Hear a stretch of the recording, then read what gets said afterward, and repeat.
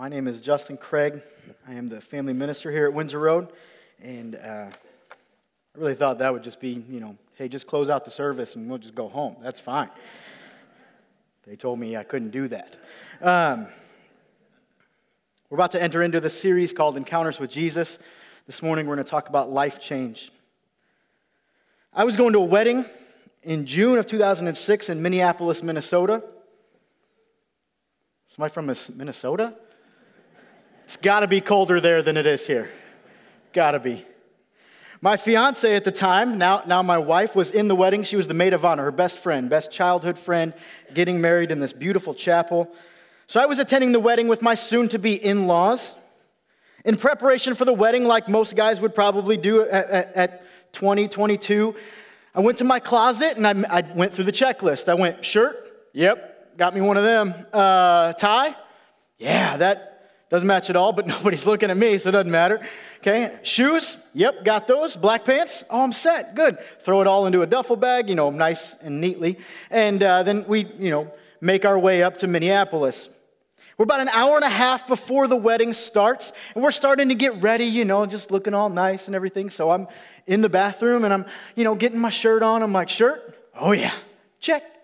Tie? Look at that knot. That is a good-looking knot. It's nice and centered. This is good. Okay. Pants. Whew. Well, they're a little tight. And, see, I bought the pants 4 years prior to that when I was in high school.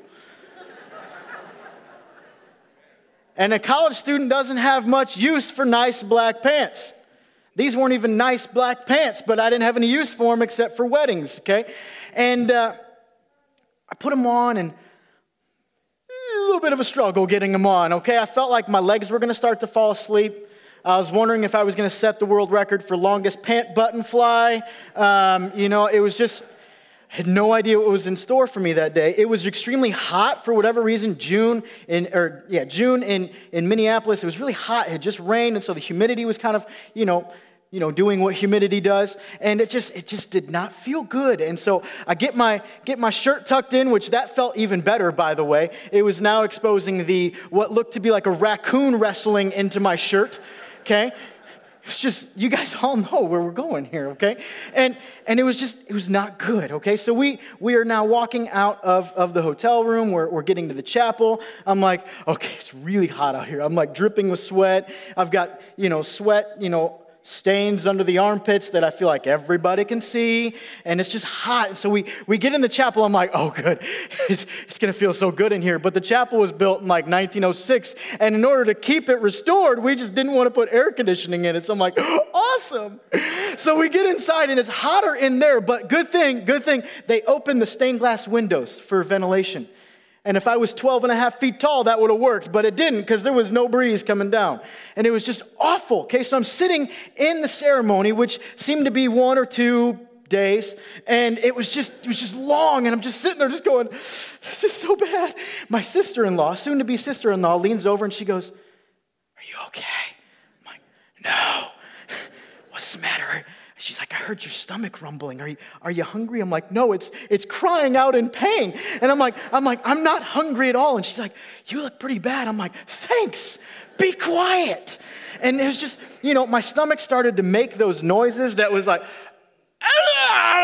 and it was like during the prayer, and it was like everybody in like an 8-pew radius had to have heard what was going on. It was not a good time. I'm sitting there just dripping with sweat. Things are just not going well. Finally, the ceremony ends, and, my fiance comes back. I get to stand, which was a glorious thing.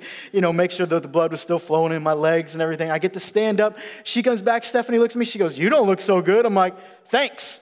She's like, what's the matter with you? I'm like, my pants are too tight. I don't know what to do. I'm scared. I don't know. And she's like, well, when was the last time you put them on? I'm like, in high school. She's like, well, you look a lot different than high school. I'm like, thank you, Captain Obvious. Tell me something tomorrow about, something that I should have done today. And it's just, so she's like, well, you'll be fine. There's only like a 3-hour reception. I'm like, oh, Lord. I don't think I can make it. And so we get to the reception, and of course, every reception, it's got cake, and I've got to eat cake, because if you ever had cake, it's delicious. So I have some cake, and I'm just feeling a little bit worse, and my stomach is just crying out in this dire need, let me go! And it's not happening. And then the really fun part happens, they dance. Yes, dancing. I was like, I can't feel my legs, this is really fun. We finally get back to the hotel. And I rushed to the bathroom. I put my jeans back on, and it was a sweet release. It was so wonderful. And it was just like, this is the way it's supposed to be. And my stomach started to settle back down. It was so nice. And there's two major things that I learned from that day. Is one, change can be extremely uncomfortable. Just waiting for you guys to get there. Change can be extremely uncomfortable. And sometimes we are unaware of how much we have changed. You see, life change. When I told my in-laws that I'd be preaching, they said, what are you preaching about? I'm like, I'm preaching on life change. And she's like, can you describe that a little bit? I was like, that's a good place to start. So, life change, as according to Justin. Okay, this is not the life change definition that we all chant during staff meetings or anything like that. But life change, as I would define it, is a moment-by-moment surrender of my everything for his everything. To give up my best to receive his purpose. To give up my worst to receive his recovery. To give up my resources to receive his provisions. To give up my time to receive his will. To give up my desires to receive his passion. To give up my sins to receive his redemption. Life change doesn't happen once. It happens every moment of every day. We either change for the positive or the negative, but we do change every day. Life change in Christ is exactly what the Apostle Paul talks about in 2 Corinthians 5:17. He says, therefore, if anyone is in Christ, he is a new creation. The old has gone and the new has come. Paul knows about leaving the old behind and chasing the new life that Jesus offers. If you don't know the Apostle Paul's backstory, see, he wrote a lot of the letters in the New Testament. But before he was a writer, he was the one that was leading the charge against Christians. His name was Saul at the time, and that's the story we're going to talk about this morning in Acts chapter 9. If you guys have your Bibles, we can turn there to Acts chapter 9. The story of Saul. I'll start reading in Acts chapter 9, verse 1 through 19. Meanwhile, Saul was still breathing out murderous threats against the Lord's disciples. He went to the high priest and asked him for letters to the synagogues in Damascus, so that if he found any there who belonged to the way, whether men or women, he might take them as prisoners to Jerusalem. As he neared Damascus on his journey, suddenly a light from heaven flashed around him. He fell to the ground and heard a voice say to him, Saul, Saul, why do you persecute me? Who are you, Lord? Saul asked. I am Jesus, whom you are persecuting. Now get up and go into the city, and you will be told what you must do. The men traveling with Saul stood there speechless. They heard the sound, but did not see anyone. Saul got up from the ground, but when he opened his eyes, he could see nothing. So they led him by hand into Damascus. For 3 days he was blind and did not eat or drink anything. In Damascus there was a disciple named Ananias. The Lord called to him in a vision, Ananias. Yes, Lord, he answered. The Lord told him, go to the house of Judas on Straight Street and ask for a man from Tarsus named Saul, for he is praying. In a vision, he has seen a man named Ananias come and place his hands on him to restore his sight.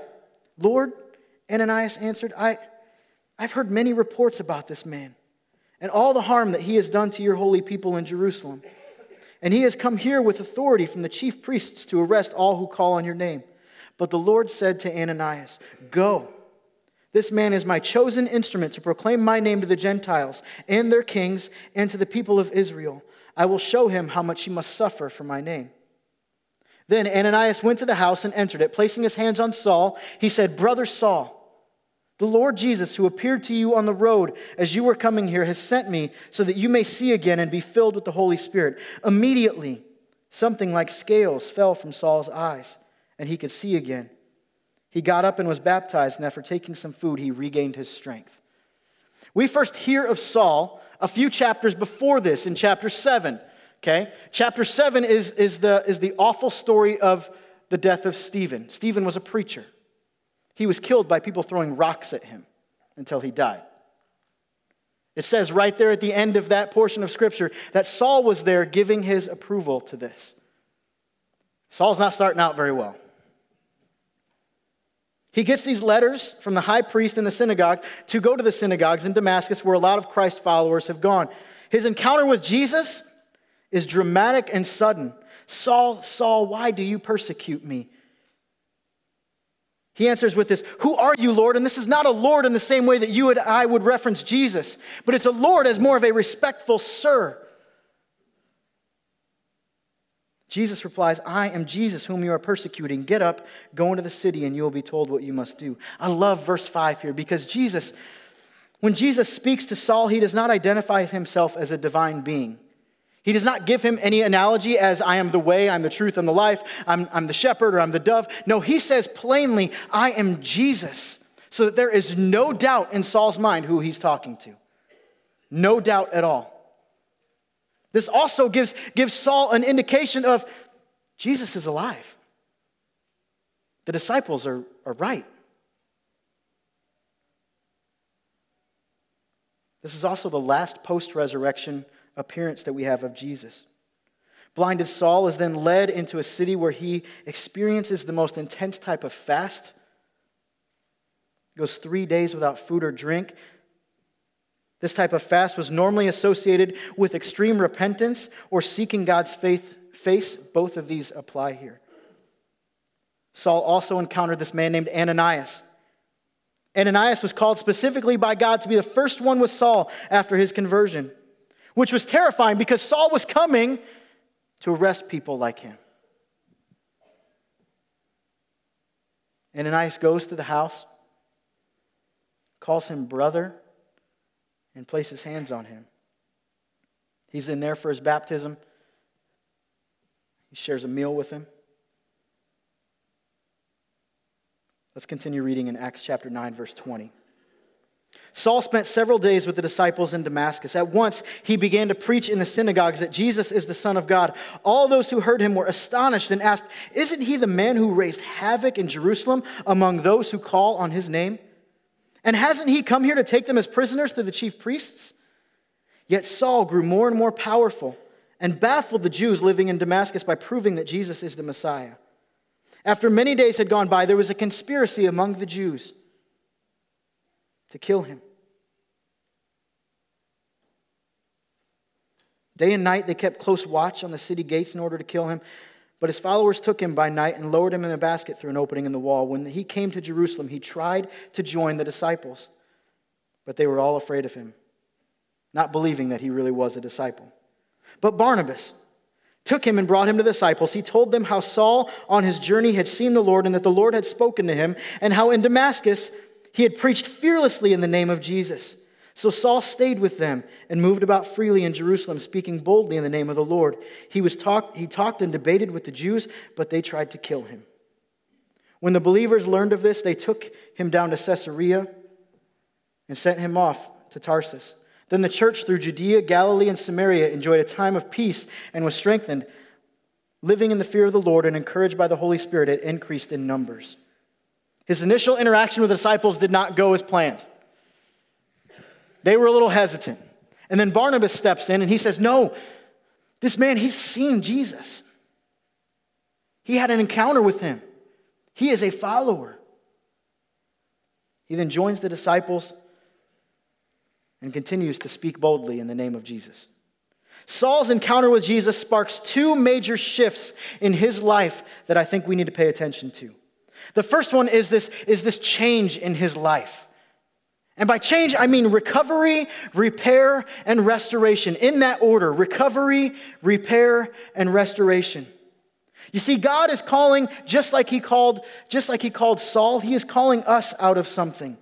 To live in his everything, for his everything. So what is it that Jesus came to call Saul out of? It was this oppression, this torment, and persecution of Jesus. Not just the church, and not just Christians, but of Jesus himself.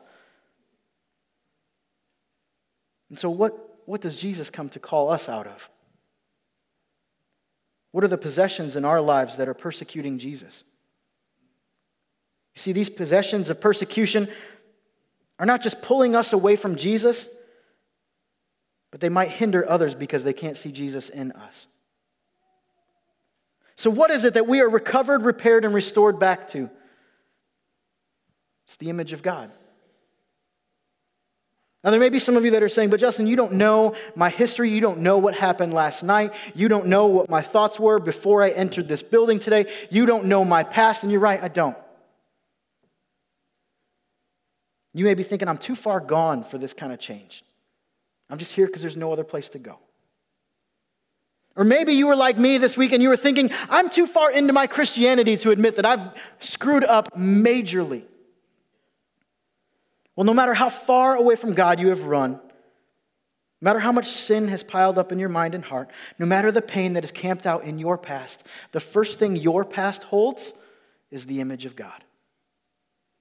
It says in Genesis chapter 1, verse 27, that God created man in his own image. The first thing your past holds is the image of God. And God would not put his name on you if you were not worth having. Paul says in Ephesians chapter 2, verse 10, he says that we are God's workmanship created in Christ Jesus to do good works. See, change goes hand in hand with messiness, brokenness, and weakness. If you're experiencing life change, then you're experiencing messiness. You cannot have one without the other, because in order to truly experience something new, you have to be called out of something old, and that can be painful. Colossians 1, 13 through 14, Paul writes, "For he, God, has rescued us from the dominion of darkness and brought us into the kingdom of the Son he loves, in whom we have redemption, the forgiveness of sins." As Jesus appeared to Saul on that road, Saul's need for Jesus became clear. His need for change became clear. And his inability without Jesus became clear. Jesus' light illuminates his authenticity, clarifies our messiness, and calls us back to his image. Change begins with God because he has established a standard of righteousness that we violate through the sins that we build up in our lives. And we justify these violations, right? We justify our sins sometimes because if we are truly honest, we certainly don't want to be held accountable for these violations. We don't want to be counted wrong, and we certainly don't want to be questioned. However, people that can't be questioned end up doing questionable things. Andy Stanley writes, "Our day-to-day problems surpass our problem-solving abilities with overwhelming regularity." We need a Father that will exercise his supreme power to establish a plan that will rescue us from us. We need a Son that will take our punishment and earn forgiveness on our behalf.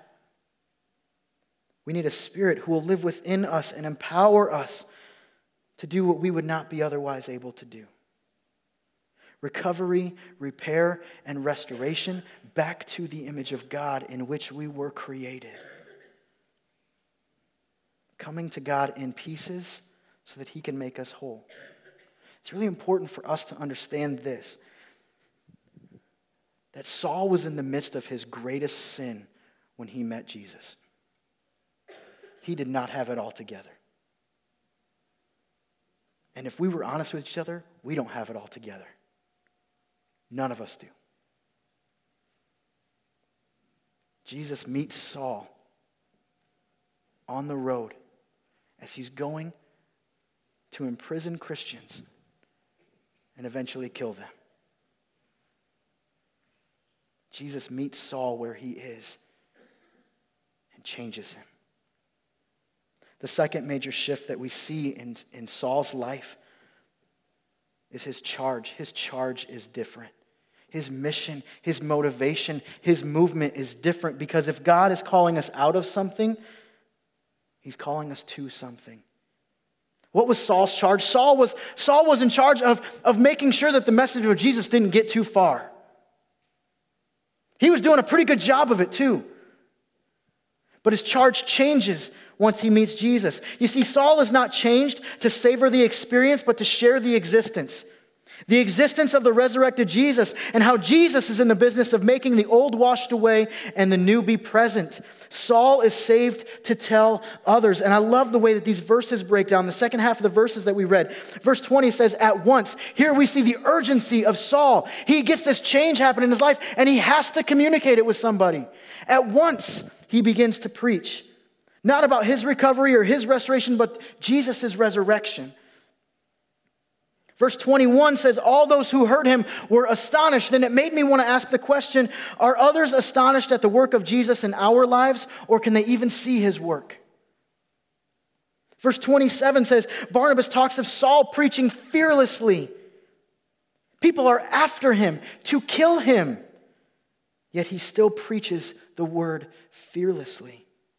Verse 28 says that he was speaking boldly in the name of the Lord. Now here, this is interesting because he's with the disciples. It doesn't say that he was scared or panicked or had any fear, but he was with the disciples who spent 3 years with Jesus. They walked with him. They watched him feed thousands of people with a little boy's lunch. They watched him perform miracle after miracle, raising people from the dead. They questioned him. He questioned them. These are the disciples. It says that he spoke boldly in the name of the Lord. And so I asked myself, why is there no anxiety for Saul? My goodness, this terrifies me to stand up here and talk in front of people. And he's with the disciples, talking in a group of people that fear him because they fear that he's going to kill them. But he has no fear at all. He speaks boldly. Why is there no anxiety for Saul? Get this. This is important. Because true life change in Jesus is worth communicating no matter the personal cost. The name of Jesus is far more important than mine. Recovery is not found in me. I cannot repair anyone's sinful and broken heart. I cannot restore anyone back to the image of God, but I can show anyone Jesus. So what is our charge as Christians, as Christ followers? Paul writes in 2 Corinthians chapter 5, verse 20. He says, we are therefore Christ's ambassadors, as though God were making his appeal through us. Christ's ambassadors. So here it is, really easy. What is our charge? What is our mission? What is our motivation? What is our movement? We are to share the story of the resurrected Jesus. That's it. We are to share the story of the resurrected Jesus. And what is our charge as a church? As a church, what are we about? What are we really about? I know what we say we're about, but what are we really about? I believe that our mission is his message, and that our focus is his forgiveness, and that our drive is his determination for relationship with each and every one of us.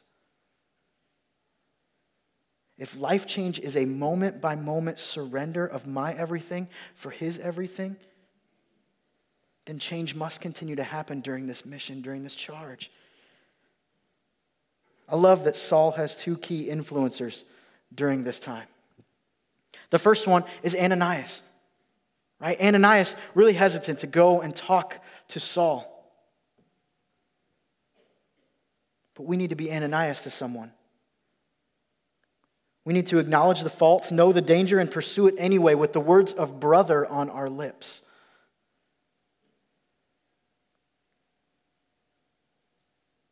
I always ask, what happens to Saul if Ananias doesn't show up? We also need to be Barnabas to someone. We need to see others as ambassadors for Christ. We need to stand up and stand with others as Jesus molds and shapes and sharpens each of us. Ephesians 5, 1-2, wonderful charge here by Paul himself. He's telling the church in Ephesus, be imitators of God as dearly loved children and live a life of love. Just as Christ loved us and gave himself up for us as a fragrant offering and sacrifice to God. Be imitators of God. If we are imitating God, if we are following God, then we're not following ourselves. Being imitators of God requires that we surrender. And I'm not just talking about surrendering the parts that everybody can see. I'm talking about surrendering the parts that nobody can see. Kyle Idleman writes in his book, Not a Fan, he says, a belief, no matter how sincere, if not reflected in reality, isn't a belief, it's a delusion. Being imitators and followers of God. This verse also challenges us to live a life of love. Why? Because Jesus doesn't invite us into his family and then have us sit on the sidelines and watch him work. Jesus invites us into the game. And if we're going to be in the game, then we have to love. And if we only love that are easy to love, then we have missed the point of Jesus, and I would argue that we have never really experienced true life change in Jesus.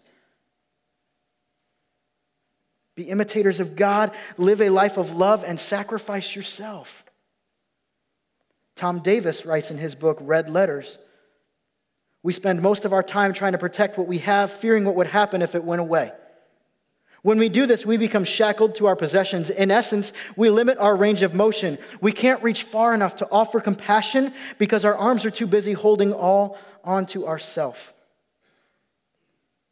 Self-sacrificing, is it tiring? Yes. Is it necessary? Absolutely. So I want to ask, what is it that we need to surrender? What is holding us hostage? Whatever that is, I'm here to tell you today that it's okay to give up. My grandpa Craig spent most of his life caring for his wife, my grandmother, who had polio. Polio is a disease that attacks muscle groups, and for my grandmother, it attacked her legs. She used a walker or crutches for most of her life, or a wheelchair.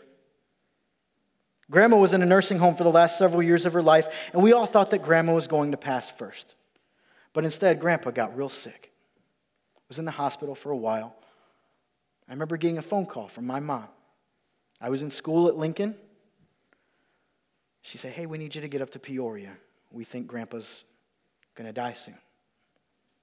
So I get in my car, and I get there. I remember being in the room with most of the Craig side of the family. We're standing there and we're sharing memories. We're laughing because we don't want Grandpa to leave this world with tears, but with laughter. But tears kept coming because we watched Grandpa struggle to breathe.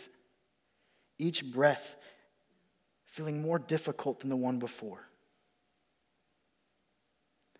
It pained us to watch him struggling. What was he holding on to? What was he holding on for? We were all going up and embracing him for one last time, holding his hand, praying over him, telling him that we love him. And I remember my dad finally leaning in as breaths got more and more difficult. He leaned in and he said, don't worry, Dad, we'll take care of Mom. You can let go. Go meet Jesus. It was a few minutes later and he was gone. There's lots of things to draw from that. But what hits home with us today is that if you want to meet Jesus, you have to let go. You have to give up. And it's okay to let go. It's okay to give up. You are not giving into your addictions. You are not giving into the possessions that persecute Jesus. You are not giving into the thoughts that hold you captive. You are simply giving into a Savior that's just going to hold you and to give us new life, to give us back our identity in Him. You see, each of us has something to surrender. You're not alone. This is not a place of judgment.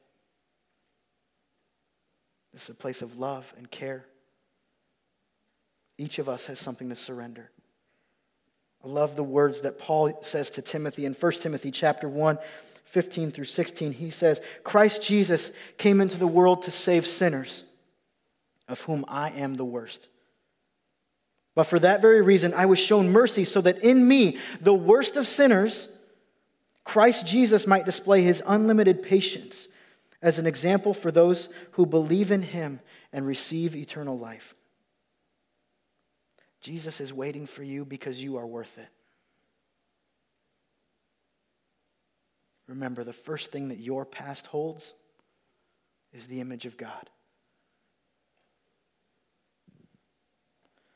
So embrace recovery with Jesus. Embrace repair with Jesus. Embrace restoration with Jesus. Because every moment of the day is a chance to let Jesus hold you. Share in his mission. Share in his motivation. Share in his movement. Life change. It's a moment-by-moment surrender. Saying, I can't do this. Surrendering my everything for his everything.